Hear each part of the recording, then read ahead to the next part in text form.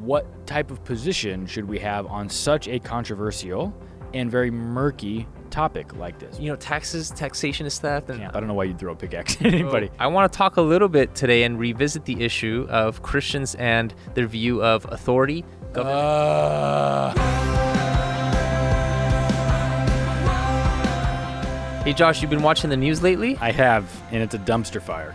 You know what? It's felt like this for quite some time now. Yeah, certainly. But every once in a while, the fire burns a little brighter, and it catches my attention. Yep. So I want to talk a little bit today and revisit the issue of Christians and their view of authority, government, and their disposition towards it. A lot of interesting stuff going on right now with lab leak theory and the Fauci emails. So I want to talk about this a little bit. That sounds good. Welcome, everybody, to Kingdom Thinking. I'm Hansel, your host. This is Josh, my co-host. And today we want to revisit the topic of Christians and their disposition towards governments. Should there be a trust or mistrust initial disposition towards that?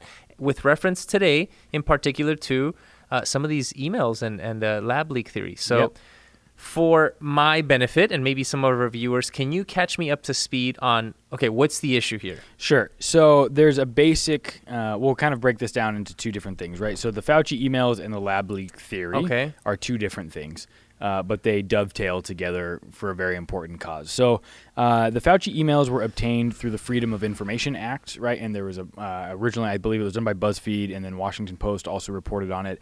And basically is at the beginning of the pandemic, you have these emails that were released to the public that kind of generate some conversation around what Fauci's responses look like to early things, people who reached out to him. A lot of these emails are kind of innocuous, right? But there's, I think, some like 900 of them or correspondences total that people have read through, somewhere in that neighborhood. And what came of that was this conversation around the coronavirus being engineered in a lab in the Wuhan province and then having that escape from the lab, right?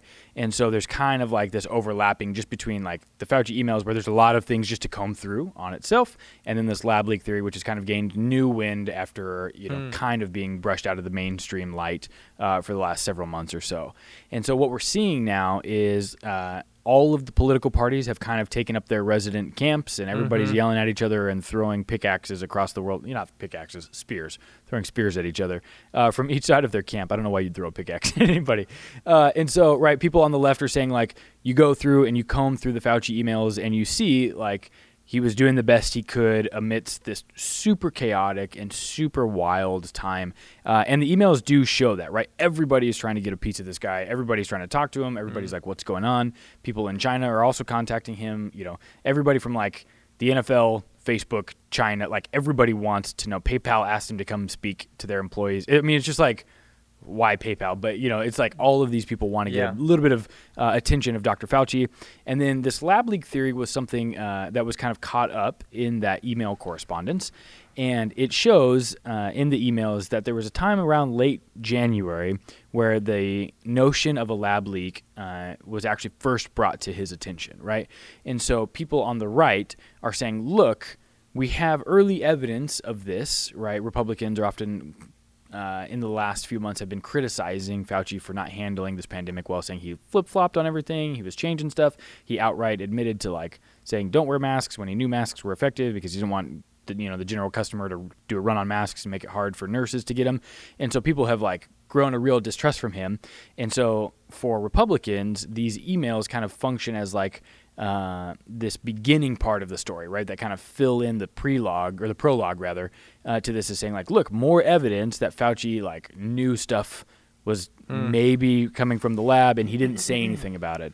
And the response to that has been, well, it's like, yeah, but that was really championed by Trump, and Trump is like a liar and says a lot of stuff that was untrue and was like kind of ginning up all this racism and trying to get people to be upset at Chinese people and cause these problems. So we don't want to pay attention to it as the mainstream media and blah, blah, blah, blah, blah, blah, blah. So people are basically arguing one of two things, right? The left is saying this guy did the best he could in an untenable situation, and the emails kind of proved the chaos that was his life for these, I think it's just like March and April we have these emails, or it might be February and March. And so, you get a little bit of a picture, but it confirms that. And the people on the right are saying, look, we have a 2-month better in-depth window to show that like Fauci's just basically a bureaucrat who cares less about following the science and more about like just doing the lines that are going to protect bureaucratic institutions, and he's going to represent those interests better. Interesting. And so this is leading us into this conversation where it's like, well, as Christians, what type of position should we have on such a controversial and very murky topic like this, right? Because oftentimes, as evangelicals, we're associated with the right and conservatism, and we should kind of assume that we're just going to champion that response. But, you see the analysis of these emails, and you're like, I wouldn't want to be that guy there. So, anybody who will be gracious to Fauci just for a moment will go like, that guy's had a hellacious 16-month run, with all of this stuff going down.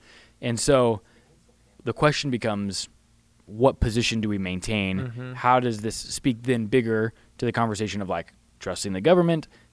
Are they intentionally pulling the wool over our eyes? How do we navigate that? What does that do with like passages that we'll talk about later on, like Romans 13, right? That talk about like the government being instituted by God. Like these are real big deals and real serious things. And we talked about this, right? This is one of our first episodes that we did.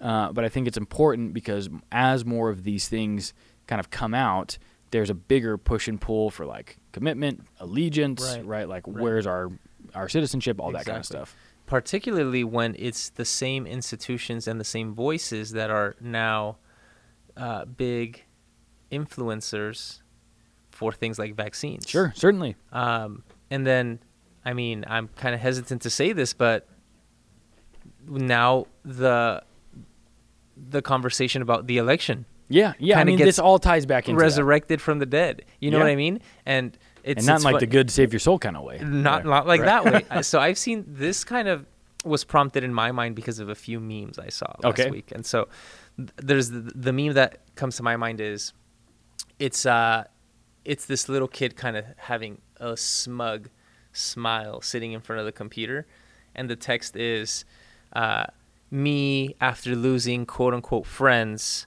for finding out now that Fauci was a fraud all along, right? And another one is like somebody holding a sign again with a smug face saying, if now you're surprised that conspiracy theories about the pandemic were actually validated, wait until we talk about the election results. Yeah. Like it's all tied together, right? And so we still have this polarization. We just see it stiffening and widening in different areas. And again, I still think it's a pressing concern for Christians. Yep. How do we respond to such a harsh tug of war? Yeah, particularly with Trump's resurgence here, right? As he's beginning to step back into the public limelight, he's giving speeches now, he's talking more. He's been blogging for several months, right? And there's been pretty dramatic, kind of drumming up of support in certain QAnon corners of the internet for him to come back. Some people have said, even in his own camp, that he is privately telling people that he's going to be president by August of 2021. And you're like, okay. So, if there's even a hint of truth to that, right? Or some people formerly from his cabinet have said, like, we need a Myanmar takeover there, and like we need that same type of like revolution that happened there, so we can get Trump back in the White House, right? And so it's like, yes, these are a little bit of fringe folks, right, in his cabinet. Maybe not the most like, it's not like Mike Pence is saying this, right? But that aura is out there, exactly, in the ether, certainly. Yes. And all right. So what do we do with this? Yeah. Well, I think the first place we got to go is Romans 13. Okay. Because so what's the gist of that passage? Yeah, this is like evangelicalism's like trust the government. When it's like the way certain things should be, when they tend to be like stuff that we believe in, right? When it's convenient. Yeah, and so Peter Enns, who's an amazing evangelical scholar, has a great summary of the passage that I want to kind of quote in full here. Okay. He says, "The governing authorities have been instituted by God, and to resist these authorities is to resist God. If you conduct yourself well, you have nothing to fear. If you do what is wrong, you will feel the brunt of their authority. And since they do not bear the sword in vain, do they? Of course not. The authorities are God's servants. And so the idea here is like we don't really need to draw a map and kind of get connected. The idea that it seems to be at face value is that Paul is saying like, government's good, God uses the government, do what you're told, no problems, right? It's like, okay, pretty cut and dry. Like we can turn off the cameras, we can go home, And so clearly, right, we can just know from like a very brief glance at history, like that's not entirely true. Like no American actually thinks that Paul thinks that in like a ubiquitous span of time across all situations, places, and spaces, because America wouldn't exist if that was true, because we had a revolutionary war and we threw off the British Crown. Right. And so the idea here, though, is like, what do we really have to deal with when we turn the conversation to like, well, what about when the government becomes corrupt, right? And this is the conversation where it stops being black and white and people start leaving some room kind of for nuance, right? And Enns has a great comment here. He says, well, I don't see Paul giving us that option in his affirmation or teaching, right? Governing authorities simply are instituted by God, period. What he says is clear, quote unquote, and if we can't trust what God is saying here so clearly, then we can't trust him anywhere. And Paul is giving no expiration date or escape clause, right? And he's still kind of speaking in that, like, if you are taking it just at a cursory glance or at a very face value glance, you can't make the argument that, like, some governments are corrupt and they deserve to be thrown off, because Paul doesn't give or grant the exception clause, in that kind of passage. Yeah. And so, but there's a kind of an important point here where he points to Luke Timothy Johnson, and he's in LTJ's commentary reading Romans, right? He says this: first, in the Greco-Roman world, the basic social order was a household with the father as the head, and then this social order was then applied to the empire, where the empire was the head of the family, right? The paterfamilias here. And so in that day, part of the cultural environment, and this would have been an utterly natural thing for Paul and his readers. And so to simply think that Paul's words are a timeless blueprint, despite how clearly he's affirming and teaching here, would be a mistake, because in this period where Paul's writing, somewhere around 55-ish AD, right, neither Judaism nor the Jewish subgroup of Jesus followers were understood as an immediate threat to Rome, right? Everybody was pretty much more or less kind of getting along, right? And this is a couple years before Nero goes totally crazy and starts, lighting Christians on fire for his garden parties. And so basically, we have to be careful of this, because we need to remember that the historical context of Paul's writing plays a crucial part in informing our conversation of how we should read Paul's writing, right? So if Paul was situated in a different context, like after the fall of the Jerusalem temple in AD 70, when the Romans come in and destroy it, he might say something different, right? And so understanding there that Paul can't be held responsible for practical advice that he's giving in his specific locale and time period to be this like prescriptive narrative that we have to understand for all time, across all spaces, all situations, is important, because that's going to frame how we talk about conversations like this one on what we should do and how we use that passage for it. Wow, that is fascinating. I had never heard that that passage read that way before. So I have a very conflicting response to that. Okay, let's hear it. So hermeneutically, I do, meaning as a method of interpretation, I'm very conflicted on that. On the one hand, like, oh, that makes sense. To take specifically situated passages and then try to apply them as a tool, particularly when it's convenient, is dishonest, right, and inappropriate. Yes. On the other hand, I think we're doing the same thing, or we run the danger of doing the same thing if we want to separate or start picking and choosing which prescriptions or which assertions of Paul are specifically located and which ones are not. Great. Yes, and this is a real thing to be concerned with here, right? One of the easy sniff tests, though, is just to wonder how this would hold up in any other arena of life, right? So it's like, should we read Romans 13 as prescriptive, meaning like this is a command that we're supposed to follow for all times, or descriptive as like this is how it was in his day when he wrote? All we have to do is look at the conversation of like slavery, right? For this one, like we lost 600,000 people in this country to fight a war over slavery, but it was like the law of the land for a certain time. And so if we're just supposed to obey the government and we're just supposed to believe that God is the one who sets up governments, then you would have to logically extrapolate that to be like, well, God clearly believed then that black people should be enslaved in America. And so no sane person would maintain that position. So they would understand that at least on some issues, we understand this context as descriptive and not a prescriptive thing for us to maintain at all times. Yes. So I think the case for that is not as neat as you're making it seem. Okay. Because there's a lot of other passages in Scripture that talk about government as well. Sure. And so that example is the most poignant in my opinion. Yeah. Right? Something like that or like the Crusades. Well, if it can't pass that sniff test when that's the lowest level, then certainly that's the lowest hanging fruit. Yeah, that gives us pause. You have to nuance it in some other way. Right. Yeah. Now I think if I were to push back on that, I would say, well, hold on, but you have Daniel in the book of Daniel, right? Who is clearly commanded to do something by the empire, by the government, which is like, nope, you're gonna pray at this time, you're gonna eat this food, all these things that he's commanded to do, and he's like standing up and refusing to do that. Mm-hmm. And at least from the perspective of the narrator, the way the narrative is told, that's an honorable, God-honoring thing. Right. And so it's like, you don't have to do all this rocket science in Romans 13 to say not every government everywhere at every time is exercising God's will. Right. You just have to go to a different place in Scripture. Correct. Right? So my point in saying that is, with something like, and again, I think slavery is such a good example because it's the most poignant. Yeah, it's certainly visceral. Right? Yeah. What do we do with that? Because that's going to open up a lot of other cans of worms. Yeah. Because it was a lot of Christians who were reading pushing the Bible for that movement. Yeah. in a certain way. Right. So that gets us into different topics of how do we know Christians are reading the Bible correctly? Right. And so but that's beyond the scope of this conversation. Certainly. My point is, can we gather from, and let's stick to Romans 13 just for the sake of this conversation, right? Authorities are God instituted. They are placed there by God.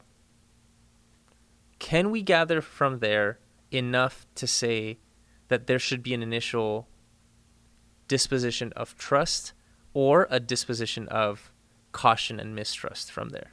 I will never not approach a government without the hermeneutic of suspicion as like my main tool that I wield. So that's a fancy way of saying like suspicion is your go-to. Very rarely going to trust the government about anything. Now, is that you personally, or are you saying that no, based on how you read this? I think that should be a prescriptive statement that most Christians take towards governmental assessment of things in general. Okay, and why? So it's not to be flippant, but that is to say it's like anytime there's a conversation about any individual or group of them trying to amass power, I'm very skeptical and I'm very suspicious of them. I don't care who they are. I don't care what reason.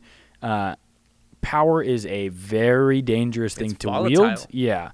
And it appeals to the most base natures that we have as human beings. And so anytime somebody's grabbing or gunning for that, and, myself included, whether it's like I want a different job in my church or I want to raise or, it's like I'm suspicious of my own motives there.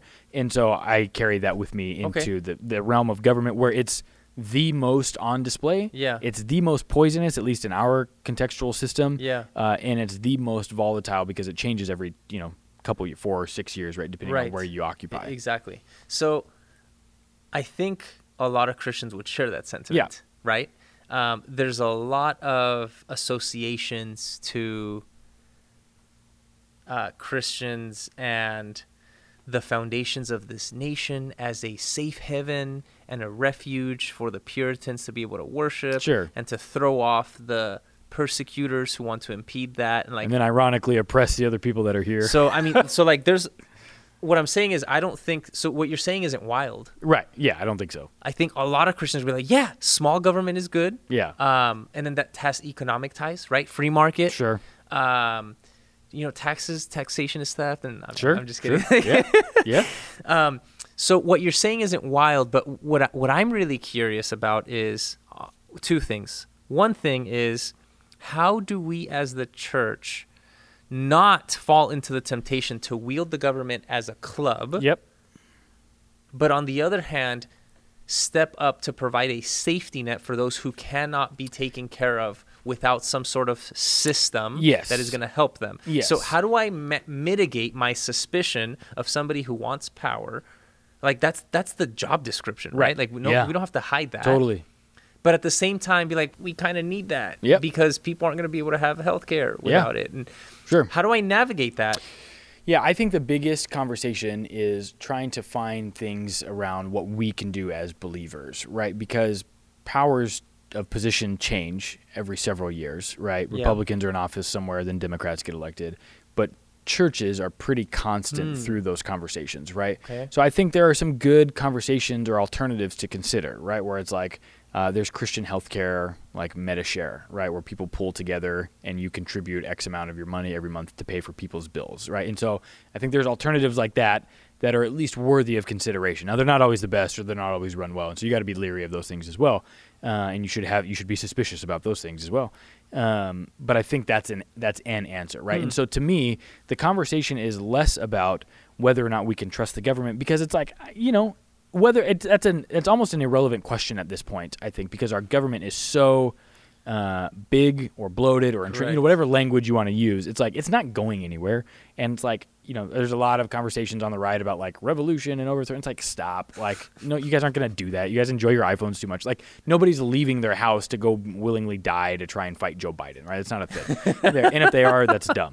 And so to me, the better conversation is like, what are some side chains that we can build as the church to empower people to move? And if we hyper-localize the conversation to say, like, we are concerned with our area, and we are going to do everything we can to eliminate need in our area. And if all Christians thought this way and became hyper-vigilant in this kind of capacity, it would not render the government moot, but it would do a lot to solve a lot of the issues in terms of taking steps forward towards economic security, economic security, housing security, job security, things like that. Interesting. So if I'm hearing you correctly, you're not saying